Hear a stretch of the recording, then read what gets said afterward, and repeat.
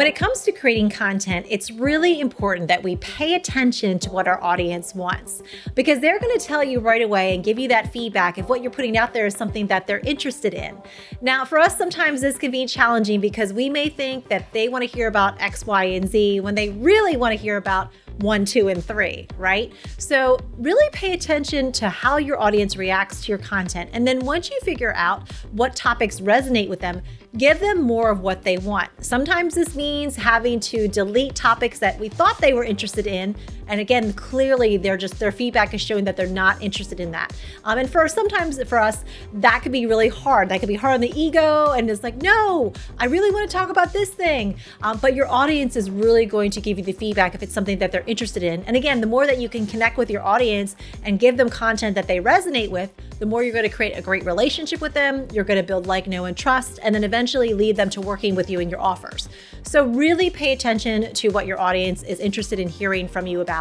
And then also, as you're paying attention to those winners, those winner posts, those winner topics, pay attention to the topics that they're not so interested in. And you might need to delete them off of your content list, or maybe it's a great topic, but you just need a different approach to it.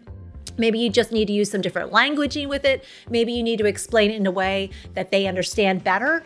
So again, pay attention to that too. Again, your audience is the greatest feedback that you're going to get as far as your content and what's resonating with them. They will let you know right away. So pay attention to the things they really love hearing from you about, and do more of that type of content for them, and do less of the things that they're not as interested in. And or you can also reframe content that maybe you just weren't explaining in a way that they understood.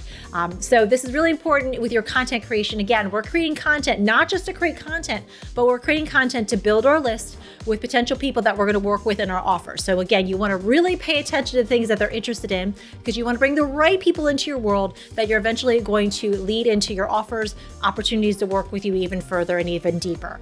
So pay attention to your audience. They are going to tell you what they like. They're going to tell you what they don't like too. And sometimes that could be hard, but when you pay attention, you can really create an awesome content plan that makes sense for your audience, feels good for you to produce, and it's a win-win for everyone.